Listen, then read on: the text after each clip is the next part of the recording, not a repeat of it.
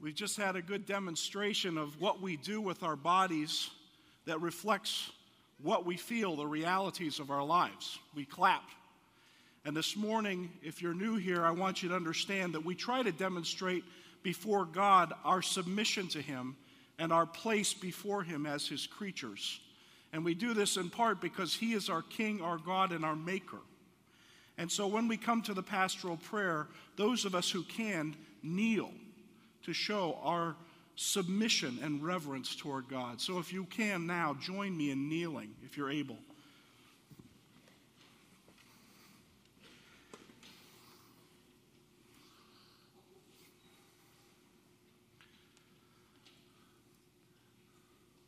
Father in heaven, this morning we come to you as a people recognizing and confessing who you are. You have made us. We have not made ourselves.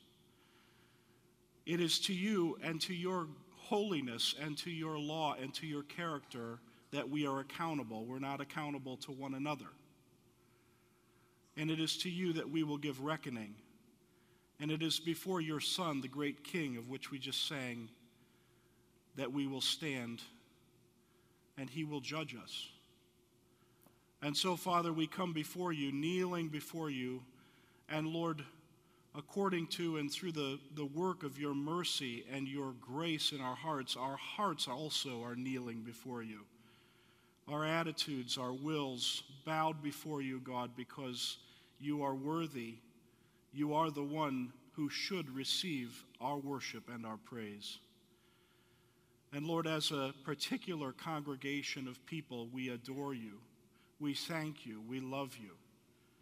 We give you praise and honor. And Father, this morning we've confessed sin to you, and it's not hypothetical, it is real. We have truly offended you. We have truly disobeyed you. Father, we have asked for your mercy and forgiveness, and you are kind and have given forgiveness. And you do forgive us our transgressions, and we thank you. Would you make us to hate and abhor our sin, and to be truly sorrowful for it. And as we walk through this world, would you sanctify us and cleanse us from it in your kindness. Father, thank you. This morning, Father, as a church, we represent so many people and so many needs and petitions. Lord, concerns of life, fears, needs, Father, sicknesses, spiritual needs, just abundant numbers of needs in our lives. And as we come before you, Father, we petition you, we ask you, you are capable not only of managing all of those needs which we present to you, but Father, you have testified in your word that you know our needs even before we're even aware of them. And this is true. And so, Father, we petition you, we ask you, would you please heal us, heal our bodies? Would you please, Father, make us well in spirit? Would you heal us spiritually? Would you heal our family members? Would you call our children and our parents and our friends and our co-workers to repentance? Would you call them to life, Father? Would you call us to repentance and faith? Father, this morning we have other needs in our lives, physical needs, that you said that you would provide for us, and you do, and you have. And yet we come to you according to your will and ask you again, will you provide for our needs? As we give thanks to you for your provision to our church and to each of us individually, Father, we petition you and ask you that you will care for us, that you will give us clothing, that you will give us housing, that you will give us food, and mostly, Lord, that you will protect us in Christ and that you will keep a watchful hand over us.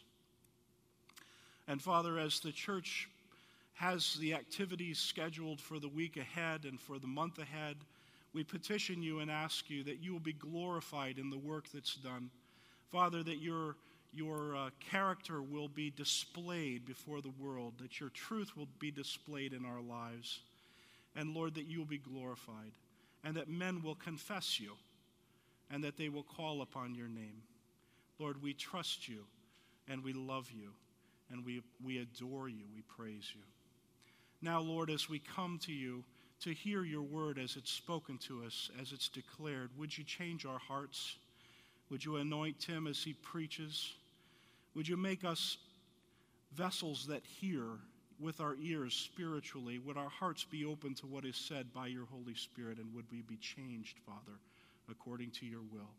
We pray this in Jesus' name. Amen.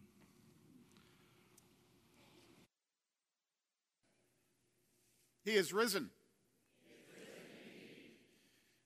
I welcome all of you who don't normally worship with us to this service. This is, I would say, the second most joyful day of the year. I always am somewhat, it always impresses me how few people come to worship on Good Friday, which I believe is the most joyful day of the life of a Christian, because on Good Friday, we celebrate the pouring out of the blood of Jesus Christ for the forgiveness of sinners like you and me. And you go through the year and you see the battle that it is to live as a Christian, to be a follower of Christ. And you come to the day when we celebrate the death of our magnificent Lamb on the cross. And then when we get to Easter, we have the day that we celebrate his Father vindicating him and giving him a name that's above every name, that at the name of Jesus, every knee will bow and every tongue confess that he is Lord. But I would encourage all of you to come on Good Friday next year. Good, because it is the day that the Lamb shed his blood so that you and I might escape the fires of hell. Now, I want to start by speaking about, I'm not going to go to the text yet. I want to start by setting the scene for us this morning. We're here in Bloomington, and Bloomington is known in Indiana as the home of Indiana University, and that's very much a reality for us as a congregation. You heard Lucas hesitantly saying he was looking forward to this next weekend, and the reason he's hesitant is that we have become used to hiding as Christians and acting as if we're like everybody else and that there's nothing scandalous about us. So I want to take us back to another university community. And this one is Athens, 2,000 years ago. And they were just as sophisticated, maybe, as Indiana University and Bloomington are. That's a joke. Athens, of course, is the great university community across all history. Every scholar wishes that he had been there in Athens. And the Apostle Paul, who was an ignorant Christian, came to Athens, and he began to go anywhere he could engage people in argument, and he began to argue with them. He did it in the synagogue with both the Jews and the God-fearing Gentiles, because those who feared God would go into the synagogue to find out about God. But it says he also did it in the marketplace. So he was down on Kirkwood or over in front of Walmart, actually, I think more likely. And he was arguing with anybody he could argue with about sin and judgment and heaven and hell and Jesus Christ. And I want to read to you just a little bit of an excerpt of what we find out about that scene in Acts chapter 17. It's recorded for us there that while Paul was waiting for them at Athens, his spirit was being provoked within him as he was observing the city full of idols. And that's how we as Christians should live in this community, with spirits provoked within us at the idolatry that surrounds us. And so he was reasoning, and that word reasoning, reasoning, well, that's what philosophers do. Well, no, he was arguing, debating, reasoning in the synagogue with the Jews and the God-fearing Gentiles, and in the marketplace every day with those who happened to be present. And also some of the Epicurean and Stoic philosophers were conversing with him. Now we read on that the philosophers said, this guy is very interesting. Let's invite him to come to the highest expression of our community life, which was the Areopagus. The Areopagus was both the name for a location and the name for a group of men. They were the leaders. The location was where those leaders would meet publicly, so they invited Paul to come there and to speak. And I'm not going to read the whole summary that we have in Acts 17, but I want to go to the end, because when he gets to the end, this is what he says. He says, "Being then the children of God, we ought not to think that the divine nature is like gold or silver or stone, an image formed by the art and thought of man." Now think about this. He's in Athens, the seat of philosophy, of drama, and of art. And he says it's not the art of man that worships and that glorifies God. And he says all of us are the children of God. And then he says, we ought not to think, all right, that the divine nature is like gold or silver or stone, an image formed by the art or thought of man. In other words, the artists aren't leading us to God, and the philosophers aren't leading us to God. All right? And then he says this, Athens, he says, "Therefore, having overlooked the times of ignorance." Now, you just imagine being in Athens among the leading men and saying, it's not your art and it's not your philosophy. It won't lead you to God. Therefore, God, having overlooked the times of ignorance. And so he's told you, your art isn't going to get you there, your philosophy isn't going to get you there, and you're ignorant. Okay? You're ignorant. Now, this is truth. This is truth. Athens, in its art, in its philosophy, was a time of ignorance. And you see, there's no compromise between the people of God and the academy. The Apostle Paul didn't go in there wheedling and cajoling them, trying to prove that he was just as smart as they were.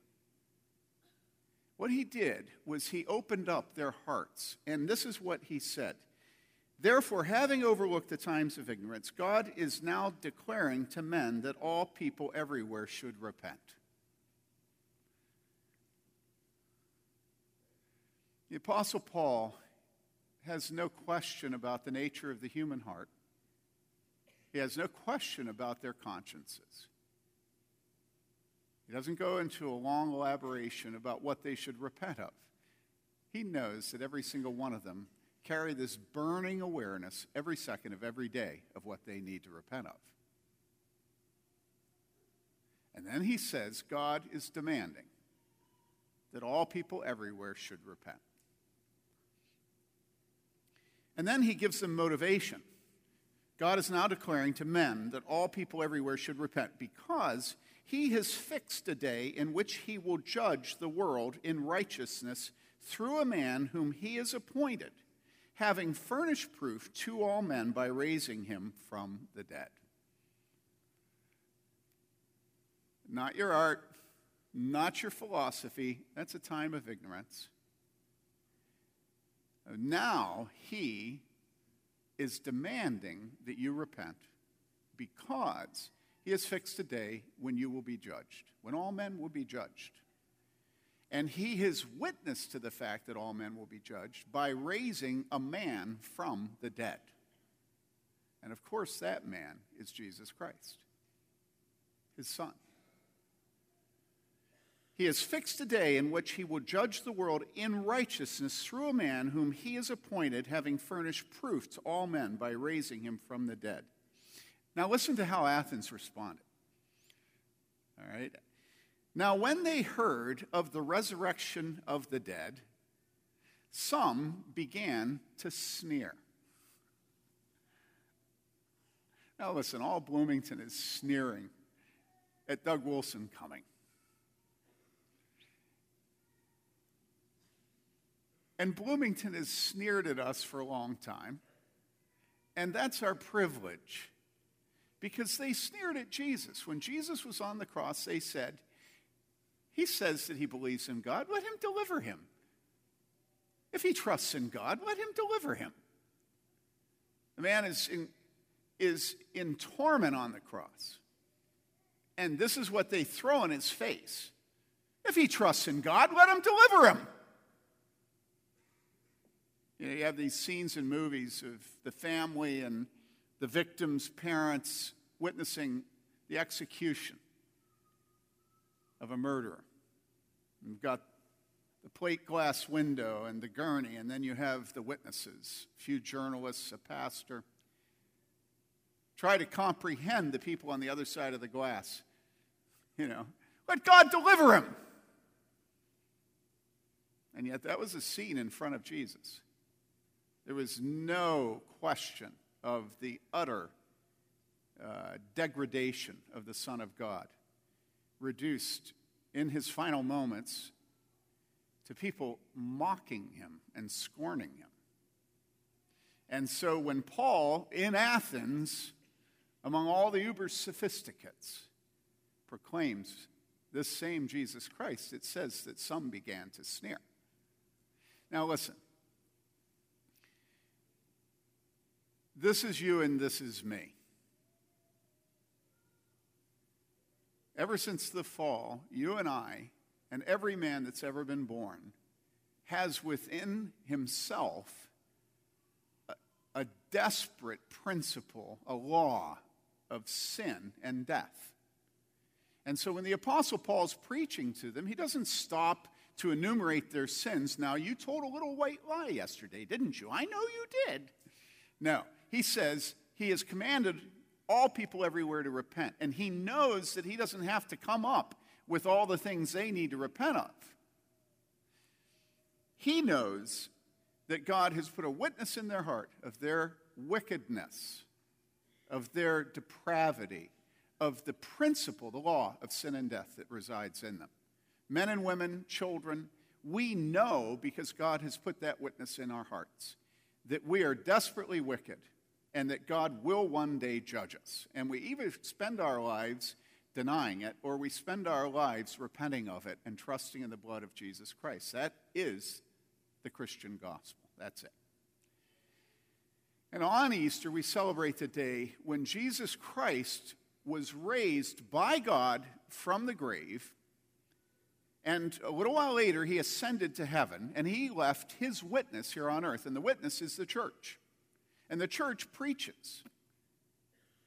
Everywhere it goes, it preaches. It goes into Athens, and it preaches. It goes into Ballantine, and it preaches. Sometimes it's privileged to get the lectern, sometimes even tenure. But it preaches. It preaches at Crane. It preaches in Africa. It preaches to your wife. Everywhere it goes, it preaches. And what it preaches is that he has fixed a time when we will be judged. And those who belong to Jesus, who have trusted in him for the forgiveness of their sins, will be raised to eternal life and will dwell with him forever. And those who shake their fist at him and will not humble themselves, he will judge.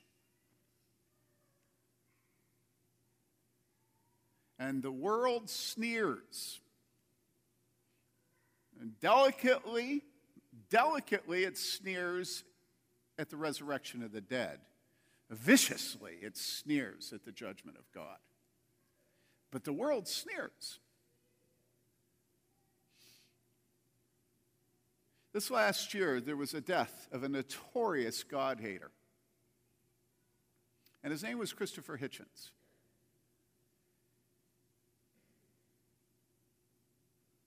If Christopher Hitchens had said everything he said privately, in like the cigar room of the Burl and the Briar, or whatever it's called, you might think it was the rantings of a drunk man. And you might cover it over in modesty. But there was never anything modest about Christopher Hitchens. Christopher Hitchens made his shame a principle that the whole world saw. He tried to get it published everywhere he could.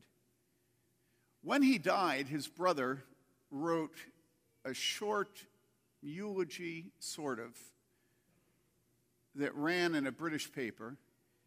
And it was a very, very sad piece that walked a very fine line, because his brother is a Christian, an Orthodox, godly Christian. And of course, there had been a running battle between them. Sometimes it was a battle over who said what. Sometimes, though, what was clear came into the open, which was that it was a battle between a man of God and a man of wickedness. And so he wrote this obituary eulogy, and what he said in the eulogy is that his brother had a trait that C.S. Lewis said is the highest of all the virtues, that he had courage. And it does take courage to shake your fist in the face of God. But it is the courage of a fool. Because Scripture says the fool has said in his heart, there is no God. It's been a matter of great disappointment to me to see how many Christians, including Francis Collins, have held out some hope of Christopher Hitchens being in heaven, of him being welcomed into the presence of God. I want to read to you a few things that Christopher Hitchens said, because I just don't think we get it, that Athens sneered.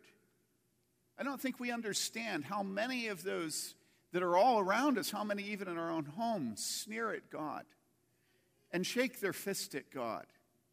And I think until we take seriously the judgment of God, Easter is meaningless to us. And so let me read to you a little bit of Christopher Hitchens. And let me say to you, those of you that may be offended because I'm holding him up to condemnation, let me tell you,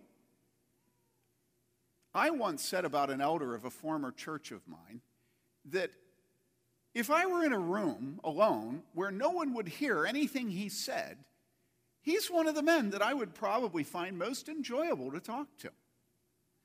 Because there is a certain interest about skeptics and unbelievers that if you don't have to have anybody hear it other than yourself, it keeps you awake. I like the fact that Christopher Hitchens says that Johnny Walker Black is the best blend of Scotch whiskey. I'm sorry, but there are many things to like about Christopher Hitchens. But we must fear God. We must. Now, here is what, this is out of the Portland Monthly, and it's just a few months before Chris died. He died of cancer of the esophagus. I lost a brother to cancer of the esophagus a few years ago. He was interviewed by a woman, Marilyn Sewell, who had recently retired as the head pastor of the First Unitarian Church in Portland. She had grown it into one of the largest churches in the Unitarian denomination. And Hitchens is talking to her. I'm picking up mid-interview, and he says to her, I think I may belong to what is, now listen to this, I think I may belong to what is a significant minority of human beings. I think I may belong to what is a significant minority of human beings, those who are, as Pascal puts it in his Pensées,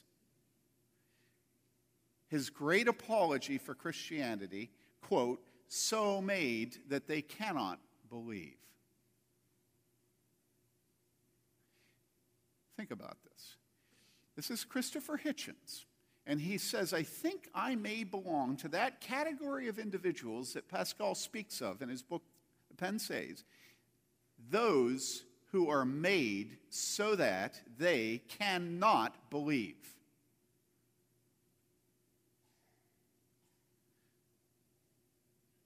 Well, to that, the Unitarian minister, Ms. Sewell, says, quote, I'm a liberal Christian, and I don't take the stories from the Scripture literally.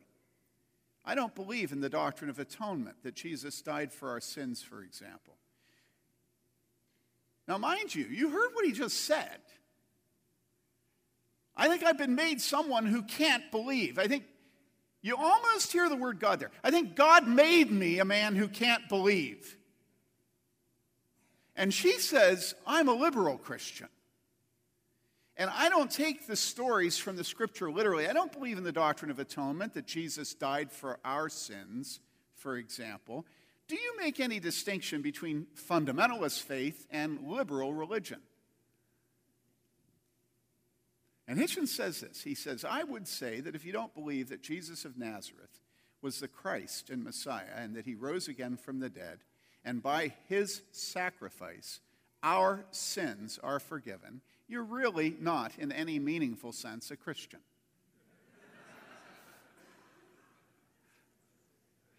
I told you, he's likable. Well, to that she responds, let me go someplace else.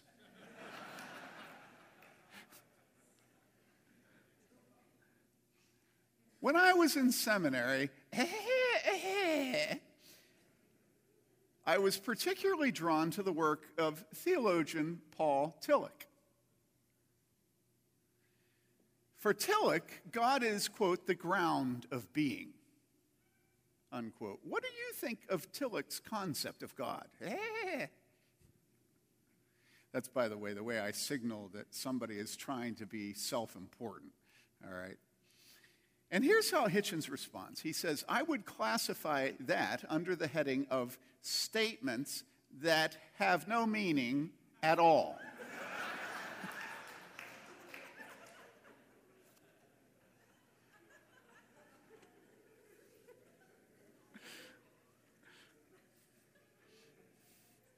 Now listen to Christopher Hitchens. Listen to this. He says, St. Paul says, and he uses the word saint. St. Paul says very clearly that if it is not true that Jesus Christ rose from the dead, then we, the Christians, are of all people the most unhappy. If none of that's true, and you seem to say it isn't, I have no quarrel with you. You're not going to come to my door trying to convince me. If all Christians were like you, I wouldn't have had to write the book.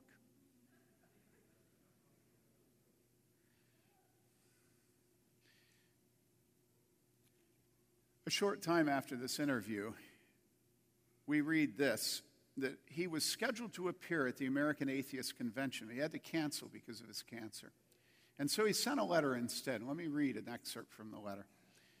He says, Dear fellow unbelievers, nothing would have kept me from joining you except the loss of my voice, at least my speaking voice, which in turn is due to a long argument I am currently having with the specter of death. Nobody ever wins this argument, though there are some solid points to be made while the discussion goes on. I have found, as the enemy becomes more familiar, that all the special pleading for salvation, redemption, and supernatural deliverance appears even more hollow and artificial to me than it did before.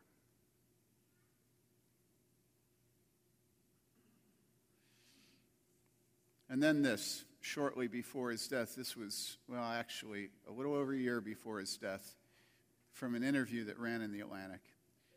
He discussed the possibility of a deathbed conversion, insisting that the odds were slim that he would admit to the existence of God. And then he says this, quote, the entity, in other words, if anybody were to say that he had converted at the end, he says, the entity making such a remark might be a raving, terrified person whose cancer has spread to the brain. Quote, I can't guarantee that such an entity wouldn't make such a ridiculous remark, but no one recognizable as myself would ever make such a remark, unquote.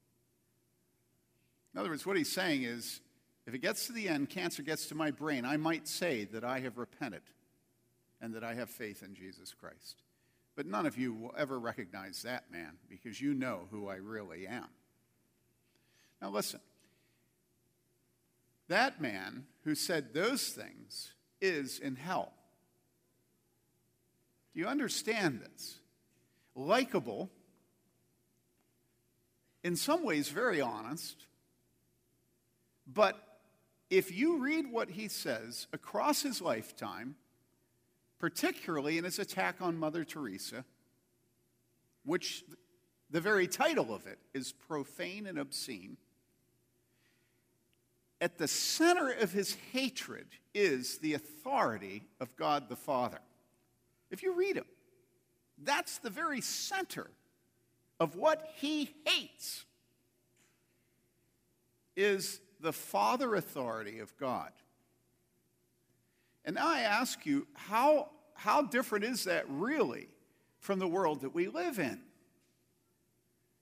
Here at Clear Note Church, we constantly speak about how we hate authority. We hate authority in marriage. We hate authority in the home with children. We hate speed limits. We hate taxes. We hate the king. We hate the Supreme Court. We hate the president. We hate anybody that tells us no. And so Christopher Hitchens really does speak for the world today. He really does speak for the United States of America. There was a reason that he was feted everywhere he went. He really does speak for Indiana, innocent as it appears to be. And he really does speak for Bloomington, and he really does speak for you.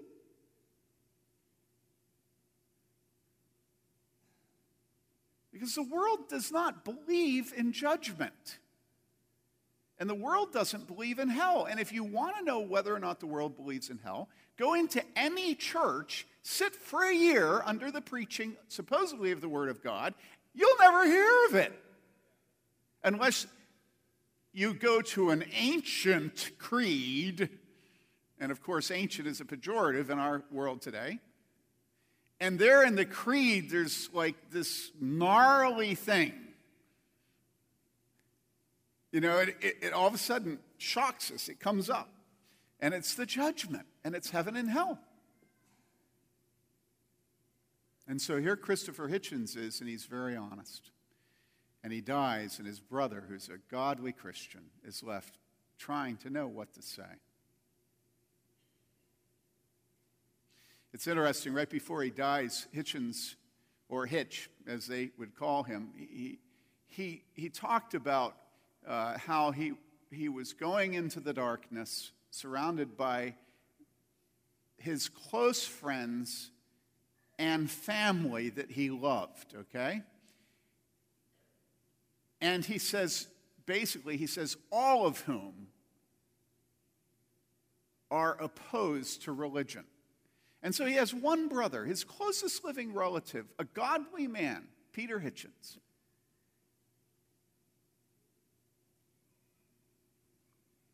And as he goes to his grave, he says that the people that he loves, who are close to him as he dies, are all united in opposing God.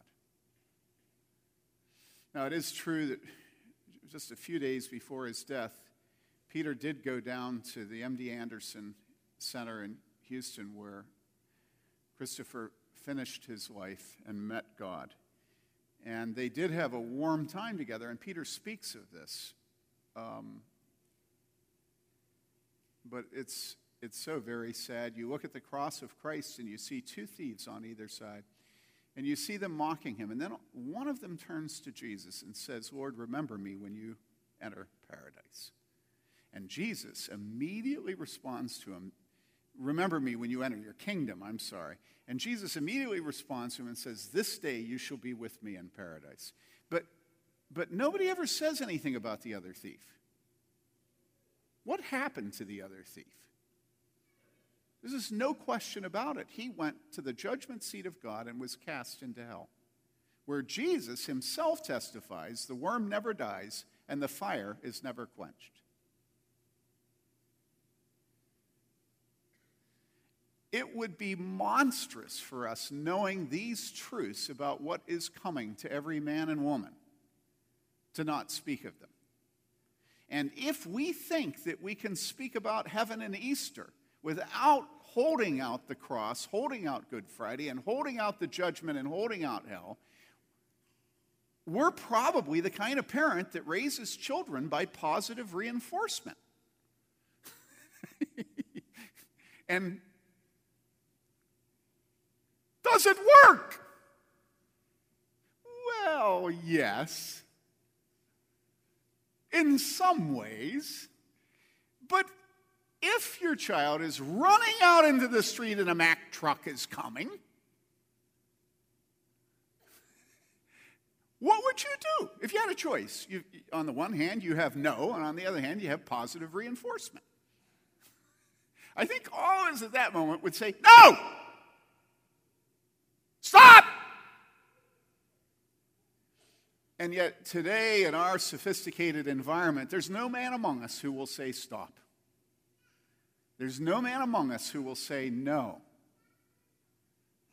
The Apostle Paul went into Athens and he stood up and he said, no, stop, ignorance, repent, judgment. And Mike Leonard at the Herald Times wrote it up, made fun of it, but recorded it. And the IDS had some comments also. And they sneered. But you know something? Not until people sneer do you have those who believe. Because not until they sneer do they have the real gospel. Because the gospel is always God's no as well as his yes. It's always his hell as well as his heaven. It's always sin and judgment as well as faith and mercy. Now, I've read a little bit of Scripture, but I haven't read our text yet. And here's our text. Listen to this. Because I thought Christopher Hitchens was the perfect lead-in to the Sadducees. All right? And so here we have the Sadducees who were, let me just set the scene a little bit. The Sadducees were the sophisticated religious leaders. You had the Pharisees, and the Pharisees and the Sadducees were both close students of the law, which is the Old Testament. And the Pharisees were very, very conservative. John MacArthur, Charles Stanley, Jerry Falwell, Al Mohler, John Piper, Stephen Baker, they were the Pharisees. Tim Bailey, they were the Pharisees. But alongside the Pharisees were sophisticated and wealthier and skeptical Pharisees named Sadducees. All right? And the Sadducees were known for their rejection of the immortality of the soul. They didn't believe that the soul was immortal. For the resurrection of the body, they didn't believe that the body would be resurrected by God. They didn't believe in any rewards or punishments after death. They did not believe in angels or demons.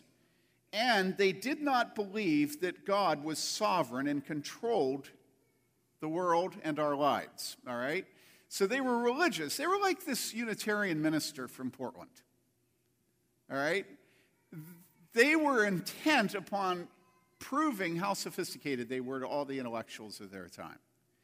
Interestingly, if you study the history of the Pharisees and Sadducees, women were the followers of the Pharisees, who were Orthodox. And the rich and the rulers were the followers of the Sadducees. All right?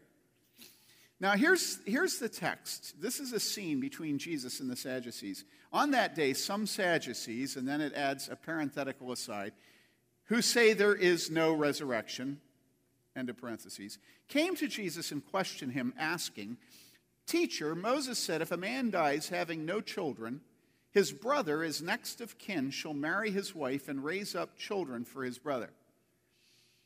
Now there were 7 brothers with us, and the first married and died, and having no children, left his wife to his brother.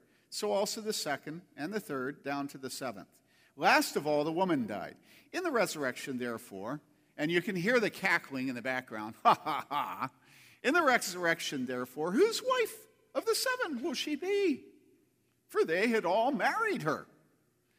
But Jesus answered and said to them, you are mistaken, not understanding the Scriptures nor the power of God. For in the resurrection they neither marry nor are given in marriage, but are like angels in heaven. But regarding the resurrection of the dead, have you not read what was spoken to you by God? I am the God of Abraham and the God of Isaac and the God of Jacob.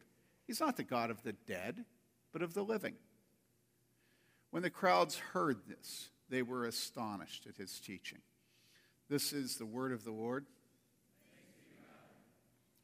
Now, what is the Old Testament background to this controversy, all right, or to the riddle, or to the mockery? Well, in Deuteronomy 25, 5 and 6, it says this: when brothers live together and one of them dies and has no son, the wife of the deceased shall not be married outside the family to a strange man. Her husband's brother shall go in to her and take her to himself as wife and perform the duty of a husband's brother to her. It shall be that the firstborn whom she bears shall assume the name of his dead brother, so that his name will not be blotted out from Israel. Now again, we're so sophisticated, and we look back at these ancient times and we think, this is monstrous. But of course, the reason it's monstrous to us is that we have been taught that it's inconsequential whether a man's name lives on.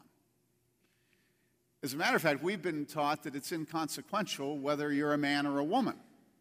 And so what we see here is that God knew that these people wanted their name to be carried on, and that if they died before they had a son who could carry on their name, that it was important to them that somebody from their family would give them a son, name him after him, and then carry on their name. And so this was a tradition in the world at the time of Christ. This had been obeyed.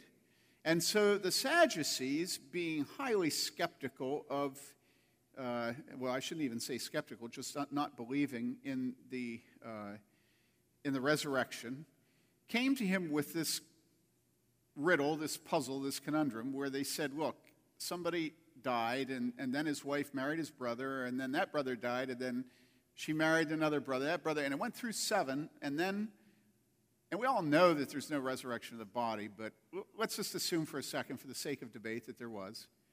And she, goes to heaven, and there they all are. You know, all the hubbies. So whose husband is she going to, or whose wife is she going to be?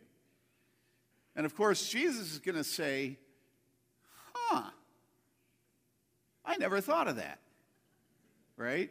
Or, well, you know, heaven is a spiritual place for spiritual people who are in touch with the transcendent and the numinous.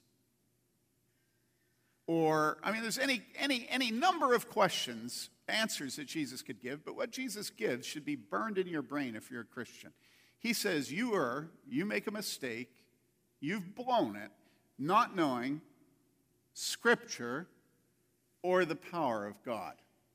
Now, think about going up to a philosopher who specializes in the Greek philosophy, and telling him he doesn't know Socrates. He doesn't know the Republic, right? Doesn't know the Poetics, right? And then multiply it times 100. That's how intensely this would have hit the Sadducees, for him to say they didn't know Scripture. It would have been an incredible insult to them. You know, it's tantamount to saying, you dummies, don't you know what the Old Testament, the law, says? And then he quotes probably the text that was better known to them than any other text of the Old Testament, which is what? I am the God of Abraham and the God of Isaac and the God of Jacob. And then a simple statement, he's not the God of the dead, but of the living. I am. In other words, it depends on the tense of the verb. I am. And that's how he dismisses the question of the resurrection of the dead. He says, haven't you ever heard? You don't know the Bible. I am the God of Abraham, Isaac, and Jacob. He's not the God of the dead, but of the living. They're living.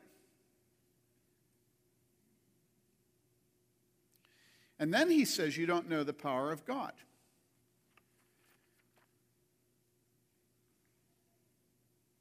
Now, here's the problem in a post-Enlightenment world, in a time when scientists are our gods. The problem is that we believe that the only thing that's real is what we can smell and touch and see and taste. And principally what we can explain. And so if you can't see it, you can't touch it, you can't taste it, you can't explain it. If scientists haven't written a paper on it, it doesn't exist. It used to be the unexamined life was not worth living, and now the unpublished life is not worth living. And so there's all kinds of papers about all kinds of things that we observe in this life. We read the explanation, we understand it, and then it's truth, right? And so nobody has ever observed today a resurrection. Now, you have people writing books about how people were dead, quote unquote, and then they saw a bright light, and then they came back to life and wrote a book about it. But they weren't dead because they wrote a book about what happened then. All right? And all of them die.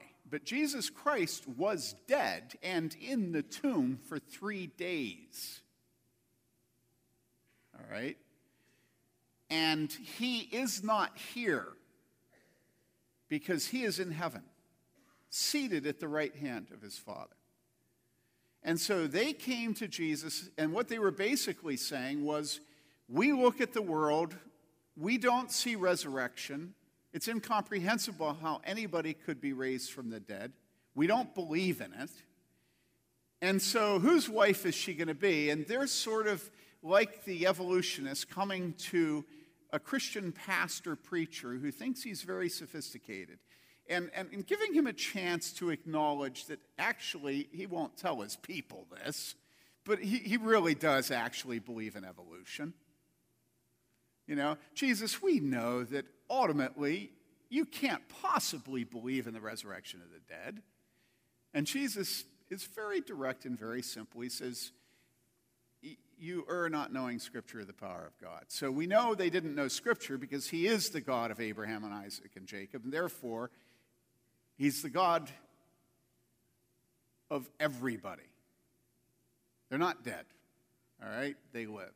But then he moves over and says, you also don't know the power of God. And here's the thing that we can't get into our minds, which is that the God who made the universe, remember that the Bible says, it is he that hath made us and not we ourselves. The God who made the universe, who made every single one of us in our mother's womb, who knew in our mother's womb every day that we would live and precisely what minute we would die before one of them came to be. This is what Scripture says. That God does not have a problem raising us from the dead. He is not impotent. He is not weak. He is not challenged. He is not bothered by raising us from the dead. It's child's play to him. And if we didn't know this, remember the fact that one of the reasons that all of Jerusalem welcomed Jesus in the triumphal entry we celebrate as Palm Sunday is the fact that just a few days earlier, a man who had been in the grave and had been there so long that they said, no, he's going to stink. That Jesus said, Lazarus, come out. And he walked out of the grave. And it was right there by Jerusalem. Everybody knew it. This is Jesus, the Son of God. And he raised Lazarus from the dead. He also stilled the storm. When the storm was threatening to drown him and his disciples in the boat, he calmed it. He made the blind to see. He made the lame man jump for joy. He cast out demons, and they went into the pigs. You remember that? And the pigs committed suicide. And it was such a horrible scene that the villagers came out to him and said, "Leave us alone. We can't take you." Everywhere Jesus went, he showed the power of God. And we have a book that testifies to it. A book without error. And for 2,000 years, wimps and wusses who have inside themselves nothing but the fear of God, of man, all right, have gotten up and made fools of themselves in Athens, fools of themselves in Bloomington. And what motivates them to do it? They've seen Jesus. They've felt Jesus. They've been forgiven by Jesus. They have no shame in front of the world. They have no fear of men anymore because now they fear God. And God has said, if any man is in Christ, he's a new creation. Old things have passed away. Behold, all things have become new. And so Jesus says, you err not knowing Scripture or the power of God. And I'm here to tell you, I know the power of God. I know the forgiveness of God. I know the cleansing work of God in a wicked man. And so I'm not ashamed of the gospel of Jesus Christ. Why would I be? What do you have on me? I yawn. Yep, that too. And so you come to this account of this confrontation between Jesus and the Sadducees, and it's just timeless. It is always the way those who are hardened in unbelief approach the religious, particularly Christians who believe in the resurrection of the body. They say, no, it can't be. I mean, think of the complication factor. I mean, whose wife will she be? And Jesus says, you don't know the power of God. God is not challenged by the work of raising the dead. You know something? One of the things that's very sad, and I'm going to offend some of you right now, is how many people who claim the name of Christ are cremated today. And you go, whoa, where did that come from? And I say, do you realize the love of those women? You read about it today. You realize the love of those women for Jesus? You saw it, right? How did you see it? You saw it because they went out to the grave to anoint the body of the man they loved. Do you know what cremation has always been across history? It's always been a public confession of faith that there is no resurrection of the dead. That's always been what cremation has been. Always. And if you really hate a man and he's died and you can't get at him while he's living, always in history what they've done is they've dug his body up and they've burned it. It's the greatest insult a man can have after he's dead.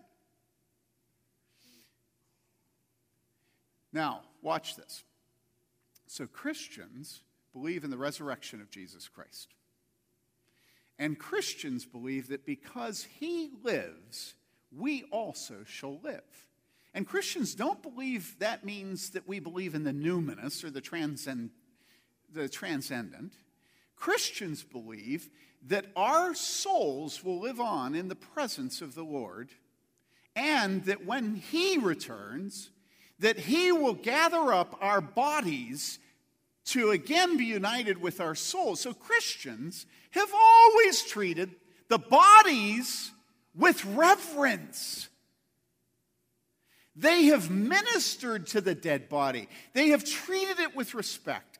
They have loved the body, because Christians aren't the pagan philosophers who say that when you die there's nothing. Christians believe that body will be united with the soul. And so Christians love the image of the person that they loved after he dies, after she dies. Just as they loved the body of Jesus after he died, and they went to anoint him. And when Mary saw that the body was gone, she cried. And she said, "Where have they taken my beloved?" And so we are becoming so philosophical and so sophisticated and so utterly faithless that we aren't even witnessing to the resurrection of the dead when we die. We're just completely cold. We're not even lukewarm.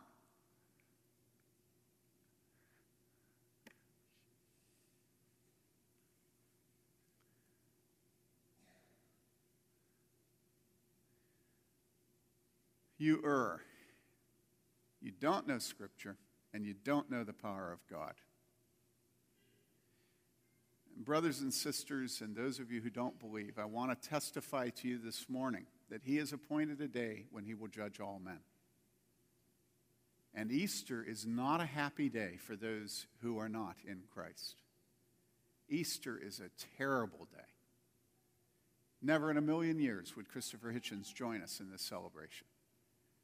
Because if what we celebrate today is true, that means that that day is coming when those of you who do not confess your sins under the blood of the Lamb will be consumed by the wrath of God.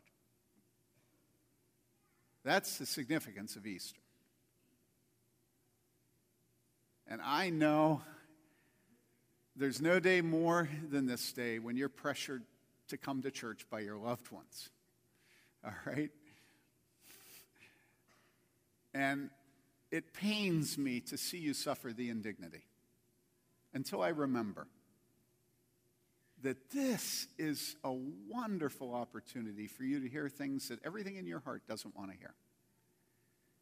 And I want to call you to Jesus, just like Paul did in the Areopagus, just like Jesus did when he said, "You don't know the power of God." You're not here to provide for your family and then die. You're not here to have babies and raise them and then take care of the grandchildren. You're here to present to the world the image of God. You are dignified above all the animals and even the redwood trees. Glorious though they are. You are dignified with the image of God. There's a very interesting exchange with Christopher Hitchens where he's asked something like what he thinks the numinous and the transcendent are. And he says that he thinks that they're most present in art, but that he always wishes he had been an artist, but that he doesn't have any art in him, but that what he writes does come close to art. And he says the closest I can come to the transcendent and the numinous, all right, is when I write something, and when I get done writing the sentence, I look at the sentence and I think, I never knew that. That for me is what it means to speak of the numinous, right? The transcendent, the religious, right? Well, listen. Right here, right now, God is present. And the fact that you can't see him means nothing. You can't see electricity. And you're not going to put your finger in the socket. God is here. When you wonder what it is that is the power behind the singing and the musicians of this church, it is not the pursuit of vain glory.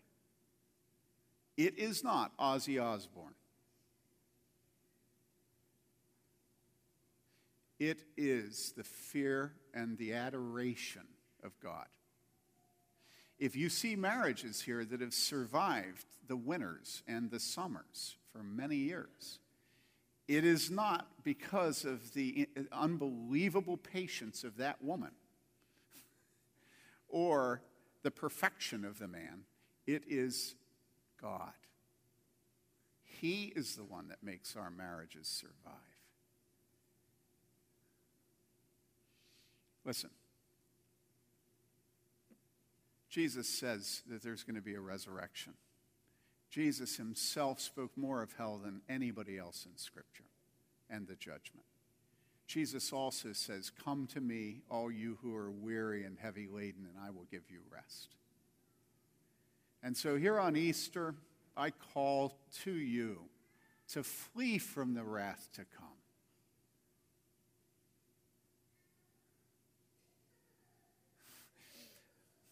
And I look at you and I think, oh man, that would be so difficult to admit you were wrong. But this is a company, this is a church. The only thing we have in common is that we are people who have admitted we're capital W wrong. And so, I don't know what I can do to convince you of that except to say to you, I have preached judgment to you. I have spoken of hell to you. And so there shouldn't be any question in your mind that it's not your approval I'm seeking. Okay? If it was your approval I was seeking, I would flatter you. And so what is the objection to coming into the Church of Jesus Christ where everyone has a capital W written in scarlet across their chest? In fact, maybe we should all get tattoos. Just a big W. Wrong. Or F, fallen. Or S, sinner. Or W, wicked. And then on the back would be a big R, redeemed. And on the top of our heads would be a big B, blood. The blood of Jesus Christ has cleansed us from all sin. And so there's a wonderful E ahead of us, which is Easter, which is maybe an R, resurrection. And when we're raised from the dead and placed at the judgment seat, we will tremble because we are wicked men and women. And then we will hear something that's unbelievable. We'll hear it, and we won't believe we hear it. You know the old saying that in heaven I expect to find 3 surprises. Surprise number 1, some people not there that I thought would be there. Surprise number 2, some people there that I didn't think would be there. And surprise number 3, greatest surprise of all, me! I'm there! We'll stand in front of the judgment seat. We will know the sin of our lives. And then we will hear our Master Jesus say, He's mine. He belongs to me. He's washed in my blood. And the Father, who is perfectly holy, will be ready to consume us in His wrath. But for the sake of this beloved, only begotten Son, who was obedient to death, even the death on the cross, He will look at His Son and He will say, enter the kingdom. And we'll look back and we'll see the mass of humanity pouring over the precipice into hell, where the fire never goes out and the worm never dies. And we will not judge God for condemning the mass of humanity. We will worship the Lamb and His blood. And so that's the reason why when we come to Easter, we look at each other and I say to you, he is risen. And you say, he's risen indeed. Yeah.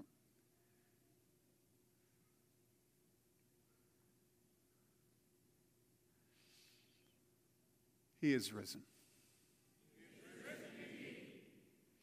Hallelujah. Hallelujah. Come to Jesus. Come to him. He will not cast you out. He's a merciful, merciful God.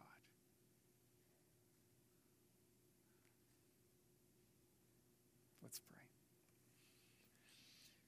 Father, we worship the Lamb of God whose blood was shed for the forgiveness of sin.